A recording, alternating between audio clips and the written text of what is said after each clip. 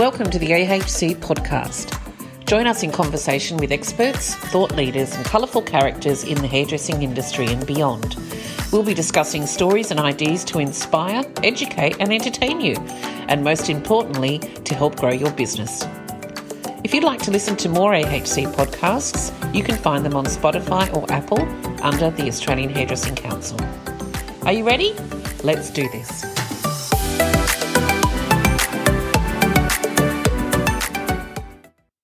Hi everyone, I'm Sandy Chong from the Australian Hairdressing Council, and I have the most beautiful guest with me today, and it's Brodie-Lee Tsiknaris. Now, we're going to have a chat to Brodie about apprenticeships, but a little bit of background, and she has the most incredible bio, so I'm just going to read some of it because it's so impressive. You know, Brodie opened her first salon when she was 18, and she now has over 100 industry titles and accolades to her name at such a young age as well when you meet her. Now, there's no stopping Brodie. She's the owner of Rokstar in Brisbane, and she's won multiple Queensland titles, and two of them with the Australian Hair Industry Awards, Queensland Salon of the Year. She's also been a finalist in the Australian Hairdressing Industry Awards for Hairdresser of the Year. She spends her time at Rokstar, but also directing fashion weeks and also judging Australian and hairdressing British awards. She's got a passion for education training and also apprenticeships. Now, one of the concerns that the AHC has for our industry is the future or the sustainability of our industry when it comes down to apprenticeships. We lose 63% of our apprentices in the first year. And we have a very low completion rate, which means that our apprenticeships are actually under threat. So this podcast and video is all about how do we save our apprenticeships? How can we turn this around? So I thought we'd specifically talk to Brodie because she's renowned for, I guess, having great apprentices, a great business, obviously, but just a very different way to thinking. And I know that the way that Brodie engages with her apprentices is very different to my days when, in fact, we had a saying in a salon I worked in, which was, you can be seen, but you're not to be heard, you know, and we were really sort of, we weren't valued, and times have changed. And I want to talk to Brodie because she just has great inspirational ideas on what she is also doing on a day-to-day basis with her apprentices. So, Brodie, thank you so much for your time because you're actually taking off to Paris Fashion Week tomorrow. So we're very lucky to have you today. I know you're probably madly packing and getting ready to go. But let's have a talk about the way you think, because I love the way you think. And I know with me, I'm constantly saying that in today's, when we look at today's industry climate, our landscape, poaching from other salons is not a solution to a skill shortage, but apprenticeships are. And I know in my own salon, all of my seniors, except for one on a visa, we trained as our apprentices, and they've been with me for 10, 20, 30 and 40 years. And that's how I built my business, and I know it's how you look at your business as well. So tell me what you do that you feel is quite different about Rokstar, and maybe let's cover what you think is going wrong in our industry. Why are we losing so many apprentices as well? So I'm going to throw over to you. Sure. Thank you so much, Sandy. Look, I think that we are undervaluing apprentices within our industry, and I think that's got to change. You know, you touched on a great point about apprentices used to be seen, not heard, and I was from that kind of hairdressing generation as well, which I guess has shaped me very much to be the employer that I want to be. And I think it's really sad that we kind of came through an apprenticeship like that, because our industry is so inclusive and so accepting of so many different types of people and all walks of life that I think that we really need to encourage it our apprentices to be seen, to be heard, to be out there on the floor and showcasing not just the youth of our industry, because we have adult-based apprentices as well, but showcasing what a great industry we have, not just to our clients or to our teams or our peers, but to the general population. I mean, I love apprentices, and I love that you also touched on the fact that poaching is not the solution. It absolutely isn't. And I have a different point of view when it comes to poaching, because I think there's so much whinging going on in our industry about not being able to get staff. But are you whinging and training staff? Because I don't have a problem getting staff, and we train them and we put in the hard work. And there's a lot of people that are doing beautiful things and training up apprentices. But if people are just relying on others to train them, we're going to be in a massive, massive issue of having no apprentices, having no trained hairdressers to pick from. And I think it's really sad for those that are doing the hard work and are training wonderful hairdressers if they're just getting poached. That's my thoughts. That's a really good. I love the way you think, and you've said some key things there too, Brodie, which is training and training and training. And we know that one of the main reasons why an apprentice leaves in the first year, so we lose 63%. That's a really high stat, and we know that they're used as cleaners. And they're used as cleaners for a long time, and they're not learning anything. But I also understand that in today's climate, where salons say they cannot get staff, that many are on the floor desperately trying to do their clients, and they're not putting any training time aside. And I know that in my salon, we always had a specific training time every week. So when someone joins Rokstar, what happens from day one with your new apprentice, for instance? Sure. I mean, 63% is unfathomable, really. Like, it's terrible, and we need to change that around. So we work really hard as a salon. From the minute an apprentice starts with us, they're put through an induction and an onboarding process, and they have a really clear understanding of the pathway in which they can, one, choose to take, two, that's there for them, because I'm going to hand it to them. But at the end of the day, it's up to them to do the hard work as well. I always say, we'll give you 100% or 110%, but I need 90% from you, and the rest we'll do together to get you there. And I love getting them straight away, making sure that expectations are clear. That onboarding process and that induction process is key to us both having an understanding of what we expect and what they expect as well.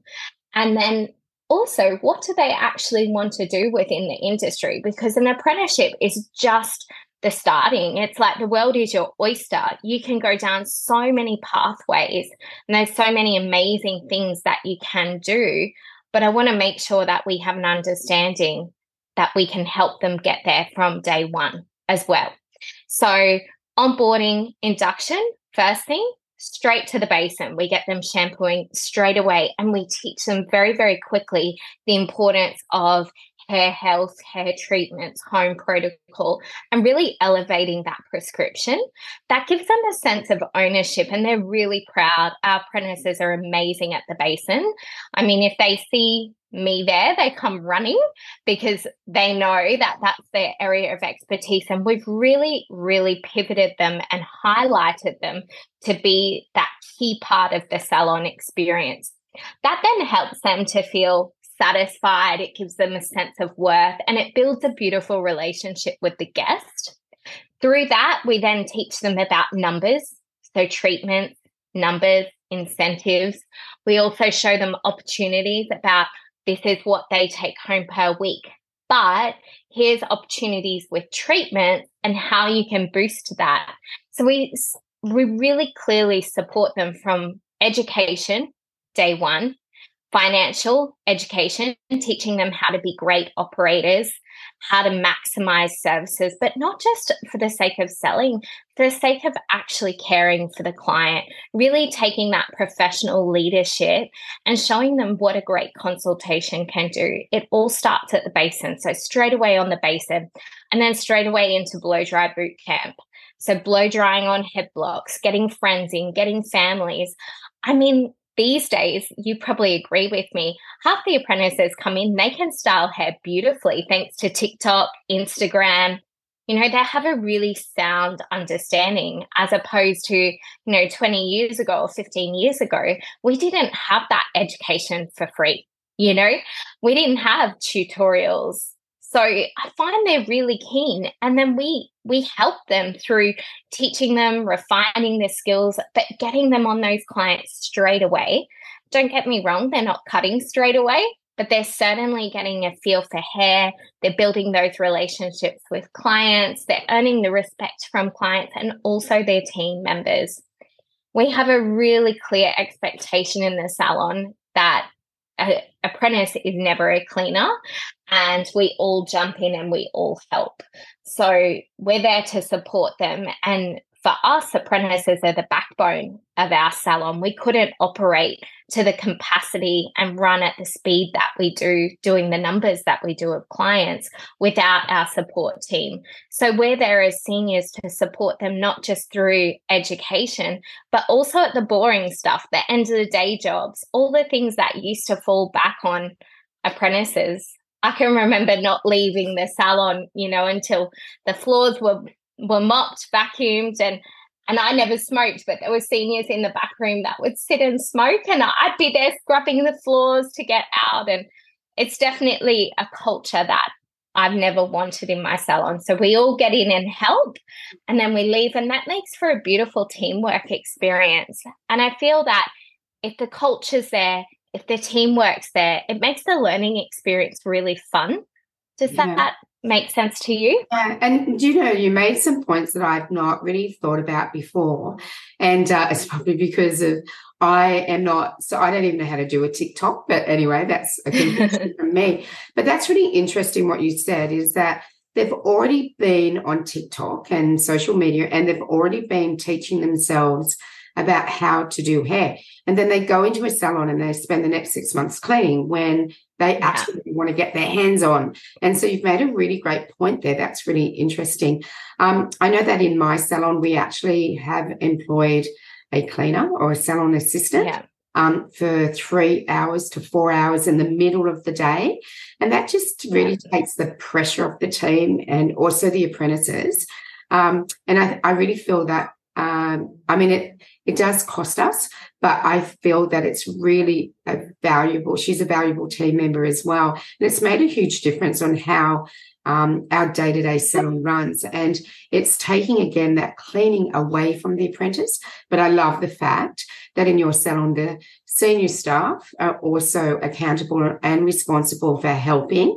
And I think sometimes that is a bit lacking in some salons as well. So that's a really good point. I mean, the interesting thing is our completion rates are really low too. They're sitting around the 40%. And if we look at the electrical industry and the plumbing industry, they sit at 95 to 96% completion. And, it's that completion that when we speak to the government, we really feel there is a need to save our apprenticeships. And it's it's certainly changing. That 63% leaving in the first year, and everything that you're doing sounds so right. And then it's at the end, though, keeping those apprentices to complete at the end of their apprenticeship as well. So have you got any tips to, when they get to the end of, sort of close to the end of their apprenticeship, and they might be feeling like a bit demotivated or, sort of a little bit like that. Do you have any tips on how do we actually get that apprentice to get to that finish line? Yeah, absolutely. So I feel like starting from day one, like I said, setting up that clear expectation of what's expected of the apprentice and of us as an employer, but then teaching them right from the word go, from the basin through to the very end of their apprenticeship, whether that be cutting, colouring, they should well and truly be on the floor, teaching them how to be successful. I think hairdressing is such an amazing, amazing industry, and sometimes we get a really bad rep. It breaks my heart to hear that senior hairdressers are underpaid, overworked, because there's so many amazing salons doing wonderful things and great things. And I think it comes down to educating that through the apprenticeship. So like I said, teaching them to be a great operator, showing them how amazing the career or how amazing our industry is and their career pathway can just be, so they're not bored. Sometimes they don't want to be in the salon. They might want to go off into the arts. They might want to go into week work. They might want to go into session work. They may want to go into education. And what does that look like? And what sort of learner do we have for an apprentice? Because no apprentice is the same. So how I educate for each of my apprentices is very different based on their learning styles. And that is set up from the word go so that the amount of education I invest in them, whether they choose to stay with me as an employer afterwards, but I generally don't train anyone as an apprentice that I wouldn't want in my salon after. It's for the long haul for me. Or whether they decide to go off on another adventure or with someone else, what I hope for the most is that they stay in the industry and that whatever they do, they have an amazing fundamental training, but I have supported them on their goals to get there. That's incredible, Brodie. And I mean, you're a true advocate, but you're also the most incredible example. As I said, opened your first salon at 18. You've been on the circuit as an educator in the industry as well, doing Fashion Week, as I said, in Paris next week. So lucky you, amazing. Mm-hmm. When you tell your story, even that in itself must be inspirational to any apprentice, because you've pretty much, all your dreams must be coming true when it comes to all of the opportunities and everything that you've achieved to date.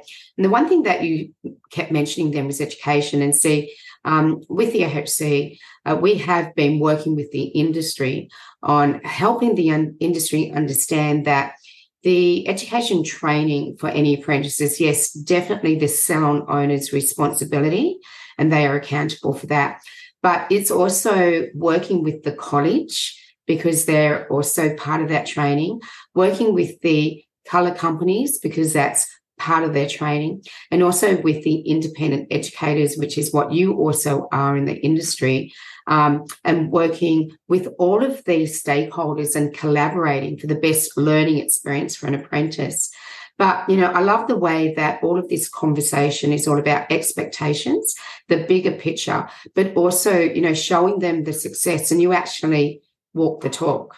And I think that's what's very different. You have covered everything from being an educator, winning the awards, and really putting, so much time, money, energy, and investment into your team to get, yes, a return on your investment, but overall ensuring that they are successful. And therefore, they do see the completion as being not just a success to actually get there, but there's so much more to do and there's so much more to offer.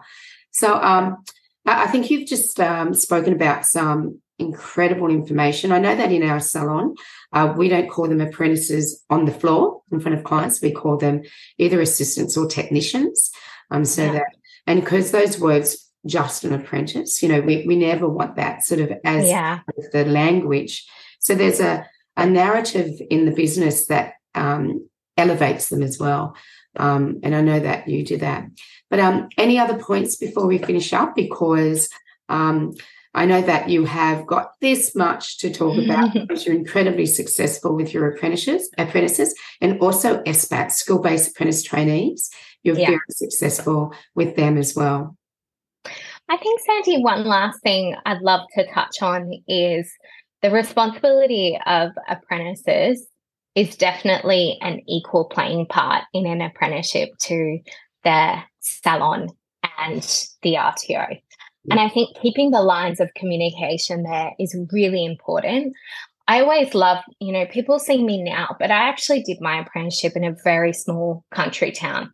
It was 9 hours to the city. And the amount of courses that I bought myself or would ask my parents for a birthday present, and I didn't even have a license. So, I'd be relying on a bus or a train or flying. But I think, there is really, when it comes down to, there is an abundance of education, and more so now, like I said, TikTok, Instagram, YouTube, there's kind of no excuse to not be educated. And if you're an apprentice feeling like maybe you don't have enough education, having that talk with your employer, sitting down and showing them, because maybe your employer just doesn't know where to start. Yeah. Because I know that mine didn't have a lot of resources when I first started, and I didn't finish my apprenticeship there. And I did go to a salon that had more resources and was super supportive, and I definitely am so grateful for that. But I think, we speak a lot about parenting now and generational trauma with parents and things that our parents didn't know then. It's exactly the same with employment and, opportunities and training. We've got an abundance, we have online education 24/7, L'Oreal Access, for example. It's absolutely incredible. If you've got an apprentice having downtime and, they can click on their phone, the app's free for everyone. They can do a hair cutting seminar. They can jump on, learn their color theory. There's just education there at the fingertips. But I feel like as an apprentice, having that conversation with your employer and just saying to them, look, I feel really unconfident in these areas. I've found some courses that I would like to do. Would you be able to help me in getting there, or could you give me the time off?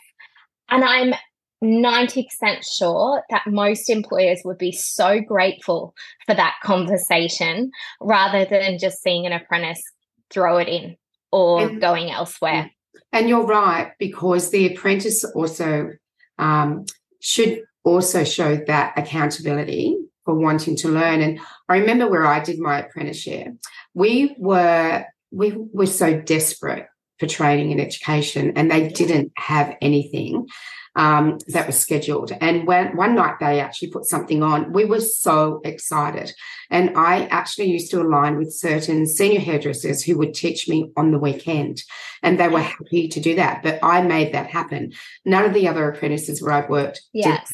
And so I would put the time in myself and almost teach myself, because there was no TikTok or social media in that day. But, one other thing that you do that is also unique, you make sure that you include mental health and wellness in your training. And that's one thing that we've always done as well, where, yes, we do all of the technical stuff, but we do all the life skill stuff as well. And I think that as an employer, exactly as you said, it is a bit like being a parent and taking care of everything for to have the best learning experience is just the hairdressing. It is all the technical, but it's also the communication skills and understanding yourself and the life skills that make you a better hairdresser on the floor, so you could handle any situation, any client, good and bad, because we get some of them too, but also have this self-esteem to be able to handle a difficult client, okay? Take them in your stride, because your training, I know it is not just technical, which is really important, but it's all about life skills and being able to have the confidence and self-esteem to be able to handle any situation. And I think that's one area where Rokstar is incredibly strong as well. So thank you so much for your time, Brodie. Like, it's been great speaking with you, because your salon is very unique. And I just think if, and I know there are many salons, as you said, out there who also do incredible things with their apprentices. And, we have a whole list of them who are members of the AHIA. We know who they are. And you've actually been at our industry day as well, where you talk about how you manage your apprentices, and it's fantastic. And so just congratulations. And, as I said in the introduction, there's no stopping you. I know that you're going to be bigger and better. And, of course, you're married to the wonderful Bill, who's also an incredible award winner and a hairdresser. And I think it's his sister, is it? Another one? It's like my sister-in-law. Your sister-in-law. So it is like this a dynamic family of Tsiknaris. So congratulations and thank you for your time today when I know you're taking off to Paris and you're really busy. Really appreciate it. Thank you, Sandy. Thanks, Brodie. Thanks.